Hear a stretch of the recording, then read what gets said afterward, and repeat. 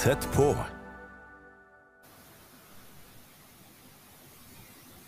Ja, da det en glede for meg å ønske dere velkommen til Farsund.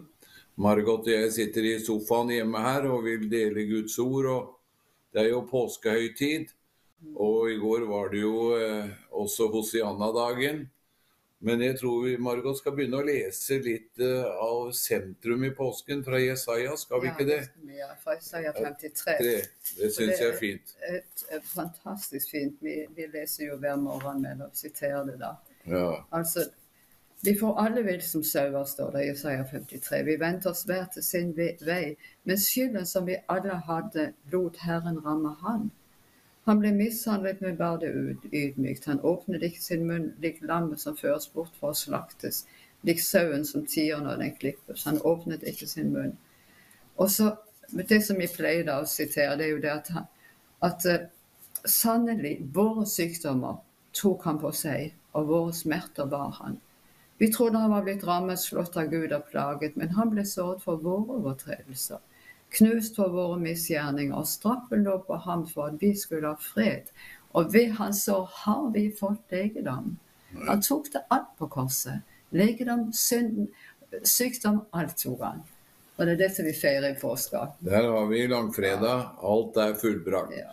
Men det som har interessert meg gjennom mange år, og jeg har jo spilt inn også dette på radio, det å følge Jesus den i hvert fall 1,5 uke eller 2 uker før han døde på korset. Og det vel noe av en påskevandring. Jesus bodde jo i Kapernaum, og det ved Genesaretsjøen som ligger ca. 200 meter under havflata. Og han måtte jo flytte dit. Hvorfor måtte han det? Jo, altså, de ville jo ikke ta imot han i hjembyen. Så han sa ingen profet blir godtatt i sin egen hjemby. Nei. Det jo virkelig. Det kastet han ut. De ville jo drepe han faktisk. Ja, det var ikke så mye åpenhet og mottagelighet. Men han bodde der og fikk gjøre mange under. Og der begynte jo reisen hans når han skulle nedover til Jerusalem for å dø på et kors. Det som jo litt utfordrende også da, for Jesus, han prøvde å forklare dem hva som skulle skje, men det var ingen som klarte å ta imot det. Nei, de forstod det ikke. De hadde mer tanker, tror jeg, på at han skulle bli konge og begynne å få ut romerne. Ja, for å redde de fra Romerriket. Fri de ut ifra det. Det tror jeg. Men nå dro han av sted med, i hvert fall med de 12. De var rundt han, det leser vi. Og det var sikkert flere også, så det var et godt følge. Og dette tok jo flere dager, for de dro over. Og så møter vi at i Lukas 18 og 19, den torsdagen og fredagen som jeg kaller Bartimeus og Sakkeus' dag, så da kan vi jo lese der, for der var det noe som skjedde. Og i Lukas 18 står det at det var en blind mann som Jesus nærmet seg Jericho. Altså dette var siste gangen da han nærmet seg og kom til Jericho. Denne byen som ligger 300-400 meter under havet, på samme nivå som Dødehavet omtrent, satt en blind mann ved veien og tigget. Og da han hørte at en stor folkemengde kom bortover veien, spurte han, hva skal dette bety? De fortalte ham at Jesus fra Nazaret gikk forbi. Da ropte han, Jesus, Davids sønn, miskunn deg over meg. Men det må jo ha foregått noe med Bartimeus før, for han må jo ha hørt om Jesus. Det klart han har hørt, vet du. Siden han kom og satte seg der, for han visste vel at Jesus kom med denne veien. Og troen kom jo av forkynnelsen som det i dag. Vi ønsker for mye og evangeliet. Og Jesus jo hos deg nå, som han hos meg. Han bor jo ved troen i våre hjerter. Og så han til stede ved sin hellige ånd. Like sikkert som det luft hos deg hjemme, ellers så kan du ikke leve og puste. Like sikkert Den hellige ånd hos deg nå som hører dette budskapet. Og det gir jo enorme muligheter, for Den hellige ånd talsmannen, det han som livgiveren og gir oss kraft. Og hvorfor han ropte, det fordi at troen, han hadde sittet ved veikanten, jeg så for meg, og fått nyheter fra Kapernaum, blinde så, døve hørte, og så slo disse tankene inn, tror du ikke det? at det en som kan forandre min situasjon. Han har fått tro for det, at han kan hjelpe meg også. Ja. Og derfor så roper han, vet du, for han ser jo ikke. Men han sitter der og roper, for før eller senere så må han jo høre meg, for jeg vet han for vei. Det klart han hørte vel lyden av masse folk som kom også. Men jeg vil ha tag i Jesus, så jeg roper. Og det noen ganger vi i fortvilet situasjoner, der må vi rope til Gud, altså. Rope til Jesus som hjelper, og det gjør han. Han kommer og hjelper oss. Men ropet må komme fra hjertet vårt, ikke sant? For jeg trenger det her. Du må hjelpe meg, og så gjør han det. Ja da. Ja. Og det jo klart det at dette var jo hans anledning. Han forstod det. Ja. Men når du leser videre, så hadde han venner og de rundt han. De hysja han ned. Ja. Han oppførte seg annerledes, for han ropte ut, vet du. Du Davids sønn, miskunn deg over meg. Han var jo nærmeste. Og det jo klart at vi snakker stadig til mennesker, og til deg som har stått i problemer i lang tid, kanskje i mange år. Han var jo født blind, han Bartimeus, sønn av Timeus. Og det jo klart det var lavest på rangstigen, en tigger for å få mat til å overleve. Men nå hadde han kjent en tro på deg, en som kan forandre hans situasjon. Og det med din situasjon og min situasjon enkelte ganger, at vi har troen på Jesus. Mange ganger så støtter vi oss til mange ting, og det mange ting som kan hjelpe på det menneskelige plan. Men det bare en som kan forløse oss og fri oss fra synd, frykt og det som depresjon. Han overlegen og hjelper en på alle folk. Og det ikke grenser for hva Gud kan hjelpe oss med. Nei. Det klart, og så har han gjort det ferdig på korset. Alt sammen jo ferdig. Synden betalt for. Alle sykdommene har han tatt. Så det var rett. Og det som enka i Lukas 18, vet du, som Jesus forteller om, som gikk til den urettferdige dommer. Hjelp meg til å få rett over min motstander. For vi har en motstander som vil stjele fra oss det som vår rett. Men vår rett det Jesus gjorde på korset. Det ferdig, fullbrakt. Alt det han gjorde der. Men han ropte jo enda mer når folk prøvde å hysje han ned, da. Det jo slik at det kan jo være det at det faktisk i din nære omgangskrets prøver å så vantro og tvil inn i livet ditt. At nå har du hatt det så vanskelig, og du må bare støtte deg og hjelpe deg til det og det. Men han ropte enda mer, meget mer, står det. Da stanset Jesus, befalt at den blinde skulle føres bort til ham. Da han var kommet dit, spurte han, hva vil du at jeg skal gjøre for deg? Oi, kanskje han stiller det til deg i dag. Hva vil du at jeg skal gjøre for deg? Vet du, det tror jeg at han gjør til oss alle, hvis vi bare lytter og hører. Så, og da var det jo ikke slik at Bartimeus sier, jeg trenger å be 10 minutter over det. Men han visste klart, han svarte direkte, jeg vil bli seende. Det var klar tekst. Hva vil du han skal gjøre for deg i dag? Hva vil du han skal gjøre gjennom deg i dag? Dette jo så viktig. Og da det Jesus taler et befalende ord, og det blir seende, og så står det at din tro har frelst deg. Så det var den han hadde som forløste Guds kraft til helbredelse. Ja, dette var, vi har jo så vidt begynt her. Det var altså i Jericho, når Jesus var på vei opp til Jerusalem, like før Palmesøndag. Men det var en mann til i den byen, som oppførte seg underlig. Ja, lille Zacchaeus. Han var jo veldig upopulær, for han jobbet jo for Roman, faktisk. Og så, samtidig så snøyt han jo sine egne innbyggere, sine egne landsmenn. Så han var toller og syndere, han var en toller. Og så toller og syndere, det var de som holdt seg til som absolutt nederst. Men han hadde hørt om Jesus, og visste at han skulle komme forbi. Og du vet, vi sang jo på søndagsskolen. Zacchaeus var en liten mann, en bitte liten mann. Men vet du, det var en som sa, men han var meget rik. Det var en som sa, virket ikke så liten, han hørte han var rik. Ja. Men uansett så klatret han opp i et tre, for han var så liten, men han ville se Jesus. Ikke sant? Han hadde bestemt seg. Jeg vil ha tag i Jesus. Jeg vil se han. Han hadde en utrolig lengsel. Han som hjalp han. Menneskefrykten vil ofte holde oss nede. til å fortelle om vår Guds lengsel og vår hjelp vi trenger. Kanskje vi snakker til noen nå. Du er en hemmelig kristen, men det kan du ikke være i lengden. Fordi at med hjertet tror man, og munnen bekjenner man til frelse. En hemmelig kristen går under båten, men Gud vil hjelpe deg. Og Zacchaeus, han var ingen populær mann, for han jobbet for romerne. Men det brydde han seg ikke om. Han hadde en lengsel. Jeg vil se Jesus. Og da kan du jo tenke deg, interessant, Jesus fikk et kunnskapsord. Enten kanskje ved bønnemøte om morgenen mens han gikk der. Så han stoppet rett og hadde kunnskapsordet. Zacchaeus, skynd deg og kom ned, for i dag skal jeg bli med hjem til deg. Kanskje du inviterer Jesus inn i livet ditt i dag. Da blir han værende i deg og i hjemmet ditt. Halleluja! Det finnes jo ikke noe større enn det. Nei, men i det hele tatt at Jesus får plass hjemme. Ikke sant? At vi er ikke kristne bare på møtene på søndag formiddag, men Jesus lever jo i hjemmet vårt.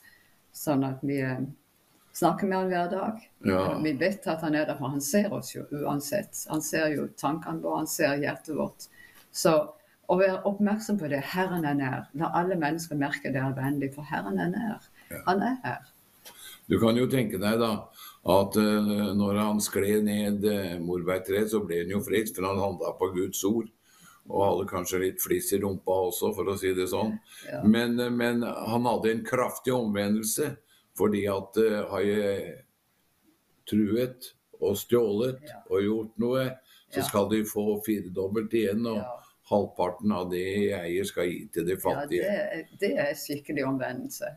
Alt det jeg har gjort galt, det vil jeg gjøre 4 ganger godt igjen. Ja, og så sier han det at i dag vil jeg bli med hjem til deg. Ja, du kan jo tenke deg, fru Zacchaeus kikket gjennom vinduet, og så 12 disipler pluss. Kom, har jeg noe i dypfrys? Men det var åpne hjemmet sitt, ikke sant? Åpne hjemmet så vi er gjester i det hele tatt. Ja. Det var det. Snakke om Jesus med de som kom på besøk. Og så etter det utrolige under der, og hvordan han ønsker å hjelpe oss og styrke oss hver eneste dag, så gikk han opp og kom til et hjem som også tok imot ham. Det er flott da, om vi tar imot Jesus i hjemmet vårt, og Guds tjener i hjemmet vårt, en disippel i hjemmet vårt. Da får du en skikkelig velsignelse.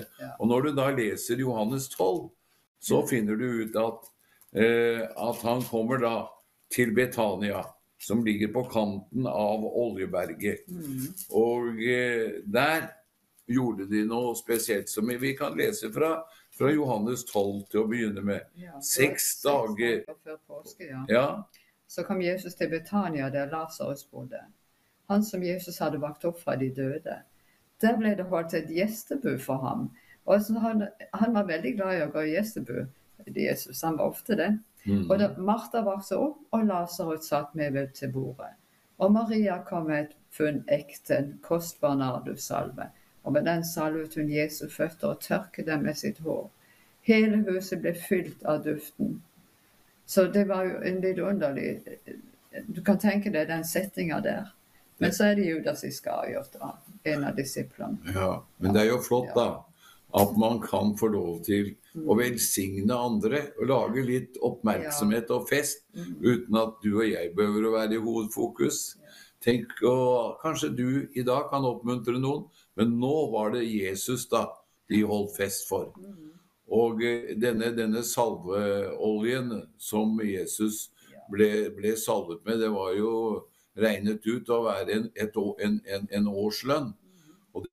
Men Jesus tillot dette. Han gjorde det. Og når vi begynner å tjene, så vil en atmosfære av denne duften av tjenestevillighet og kjærlighet, av godhet spre seg i huset og hvor vi er. Og det ble en skikkelig festdag for Jesus dette i Betania. Men der var han jo velkommen mange ganger, og gjorde under som du leste med. Han hadde venner der, det var hans venner som tok imot han uansett, liksom. Men jeg tenker på den røsheten her med denne oljen og salveoljen. Altså Gud er en røs Gud, og vi er jo hans barn. Så at vi er røse med hverandre, både med måten vi oppfører oss på, ordene vi sier, gode ord, og vi rause med det vi eier, dele ut og i det hele tatt ikke være gjerrig og holde tilbake. En godgjørende mann, Ja. står det i skriften, men det gjelder jo en kvinne også. Ja, jeg tror det. En godgjørende mann, står det. Gjør vel mot seg selv. Så, Ja. altså alt det gode du gjør, og at Gud får forløse hjertet vårt, det kommer tilbake til oss selv. Ja, det vi sår, høster vi. Ja. Så det er en åndelig lov. Ja. Og det er jo en fysisk lov også. Sår du hvete, så høster du ikke bygg. Så alt det du sår i livet, det kommer tilbake til oss selv. Det er jo helt klart. Trives du godt med det? For det står det, den som sprer velsignelse trives godt. Så det er en veldig trivsel i dette her, å være raus og gi. Det står ikke å gi enn å få, faktisk. Og da gikk Jesus opp til Jerusalem, og dette var jo en festdag denne lørdagen, og da kommer vi til Palmesøndag, som var i går da, som vi feiret, ikke sant?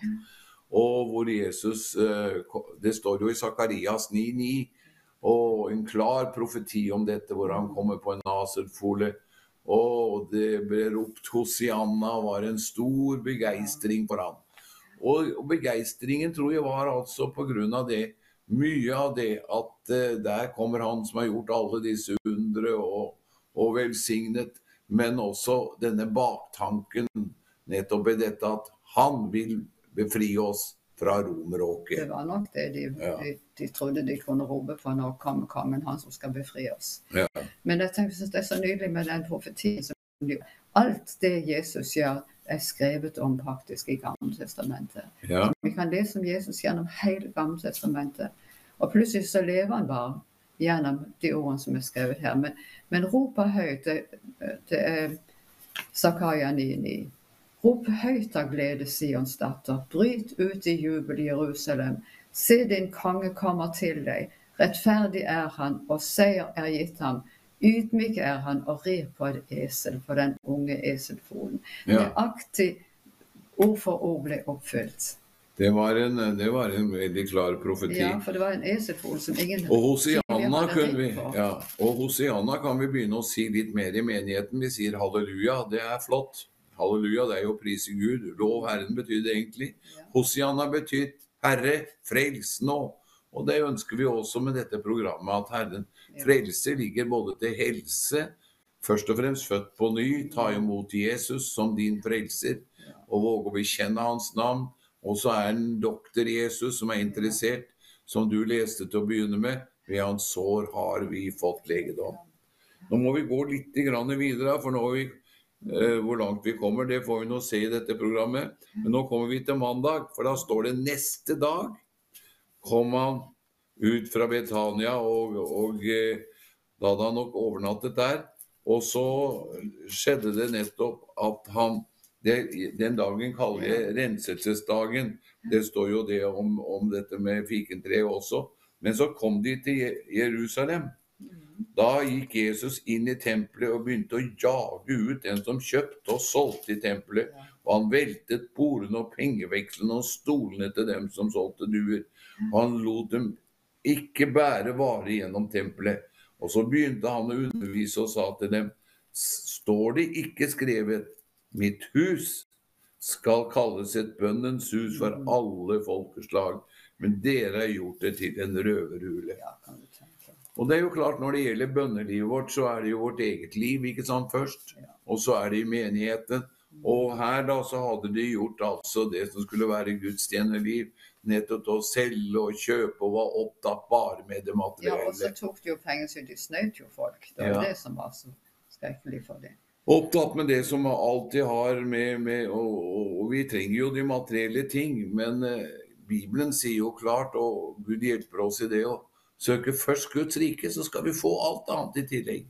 Bekymre dere ikke, sier Skriften. Og det er en treningssak. Nettopp at det bekymringer på han. Kaste det som er vanskelig, så vi kan få lov til å oppleve Guds styrke og velsignelse i hverdagen.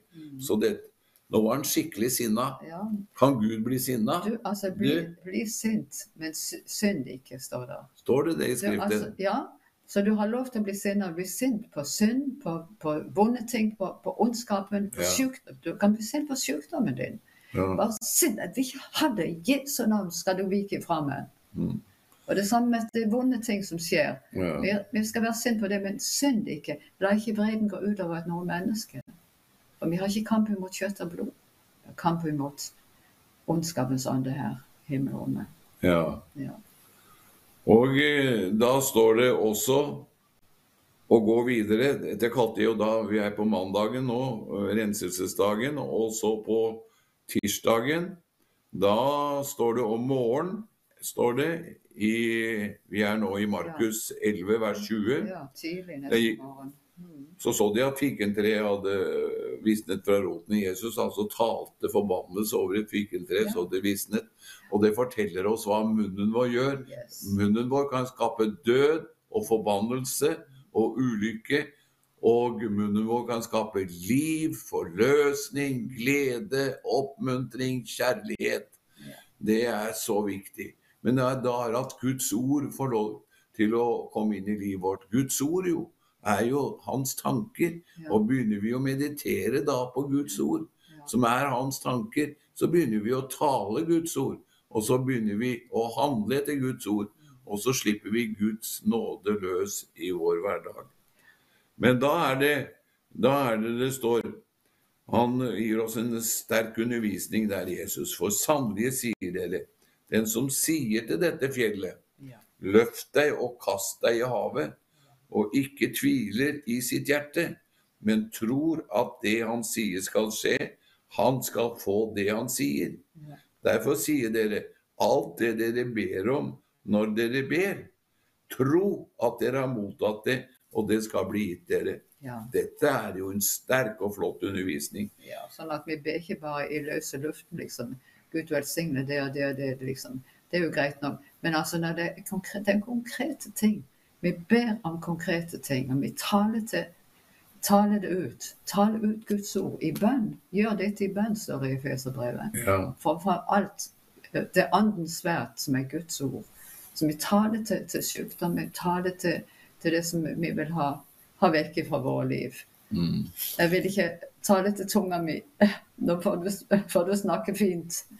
Men det har vel med hjertet vårt da, det å gjøre. Men her står det ha tro til Gud, det vil si ha Guds tro. Og hvordan kan jeg og du ha Guds tro? Jo, det er nemlig ordet er troens ord. Paulus sier jo i Rombrevet 10, det er troens ord det vi forkynner, og det går til Golgata. Han har seiret på korset for deg og meg. Seiret over synden, djevelen, sykdommen, problemene. Men at jeg kan få tak i det, og ta det i mitt liv og handle på det, så er det Gud som skaper tro. Tro har ikke noe med å ta seg sammen og prøve så godt man kan. Men troen kommer, lese Guds ord, handle på Guds ord, og så vil vi få erfare at det er sant. Og så snakker han det som vi sjelden underviser om i Guds menighet, autorativ bønn. Tal til problemene. Frykt vik. Motløshet gå. Det er disse fjellene. Og det er jo det å begynne å se hvilken kraft, på grunn av at vi kan gjøre det i Jesu navn. Vi har jo ikke noe kraft i oss selv, men han bor i oss. Og derfor er det han underviser oss om dette, at sannelig sier dere, den som sier til dette fjellet, det problemet du har, løft deg og kast deg i havet, og ikke tviler i sitt hjerte, men tror at det han sier skal skje. Han skal få det han sier, ikke ber. Han skal få det han sier. Og så går han til bønn, og så sier han, derfor sier dere, alt det dere ber om, står det, når dere ber, tro at dere mottar det, og det skal bli gitt dere. Det er jo et fantastisk løfte. Det er jo det, og tro har mye med takk å gjøre. Altså takknemlighet. Takk, Jesus, at du har gjort det ferdig, sånn at jeg kan få det. Takk, jeg kan ta imot det. Altså takknemlig hjerte har med tro å gjøre. Det henger sammen med troen, tror jeg. Men det å være takknemlig, det er sånn nydelig. Dette er jo noe du mediterer på hele livet igjennom, ikke sant? Nå har jeg vært frelst i mye over 60 år og vært forkynner omtrent den tiden, men du er stadig avhengig av Guds ord og Guds nærhet. Derfor innvier man sitt liv her i dag. Herre, takk at jeg får lov til å ha fellesskap med deg. Takk at du er en god far. Takk at jeg får lov til å tjene deg. Og takk fordi at når jeg taler, så skjer det ting. Det gjør det, og når vi ber, så svarer han. Det går an å få lønnspålegg hver dag. Det vil si, han sier jo det, gå inn i ditt lønnkammer og be til din far. Ja. Og han skal lønne deg, står det. Eller svare deg, det er det samme, det er resultater. Ja, for Jesus er jo nær. Han er her hele tiden med sin ånd, gjennom sin ånd. Og han ser alle tankene våre, han ser hjertet vårt, han vet hva vi sier før vi har sagt det. Så han er så nær. Så det å sitte der alene sammen med Jesus og Bibelen, da ser du han gjennom ordet, og han ser deg. Og du vet at du kan være helt ærlig, ser jo alt, ikke sant? Så du kan snakke med han akkurat som en kvinne snakker til en annen kvinne, eller en mann til en mann. Og han var jo menneske, han forstår hvordan vi har det. Ja, tenk at han har kom hit ned og har prøvd i alt i likhet med oss. I alle ting. Så det du og jeg er oppe i, så har han gått igjennom. Så det jeg kjenner til det. Derfor kan han fullkommen, står det, hjelpe den som søker ham. Ja. Så dette nå har vi vært gjennom mandagen og tirsdagen, da var jo troens dag, som vi kaller det. Og så har vi kommet til onsdagen, som og det kaller jeg fottvettingens dag, hvordan da han vasket disiplenes føtter. Og det som ligger i dette, nå ser jeg tiden, den går veldig fort for oss, Margot, men det som ligger i dette, det er at vi kunne ha så mye av Guds kjærlighet at vi kan forfriske hverandre. Eggen, en tidligere fotballtrener, han snakket om godfoten, det vil si å spille så bra at man kan gjøre andre også gode, og tenk å få leve slik at man kan løfte opp andre, inspirere, oppmuntre til tjeneste. Og kanskje du som har kommet litt tilbake, vi har hatt en tjeneste, vært glad og frimodig, og kjenner at det er ingen som bryr seg om meg nå, det er ingen som tenker på deg. Jo da, en gjør det helt sikkert. Det er far i himmelen som er glad i deg. Og det er så godt at vi kan få lov til å huske på nettopp dette. Når du søker ham i dag, når du går til ham akkurat nå, med hjertet ditt, ta imot frelse, nåde, helbredelse, så gå videre i dette som har med påskens budskap å gjøre. Skjærtorsdag, langfredag og lørdag, oppstandelsesdagen, så må du ha en riktig velsignet og god påske. Og så kan vi ses på onsdag, da er jeg programleder på Visjon Norge. Takk for at du ville høre på, og Herren vil være hos deg i Jesu Kristi navn. Amen. Amen.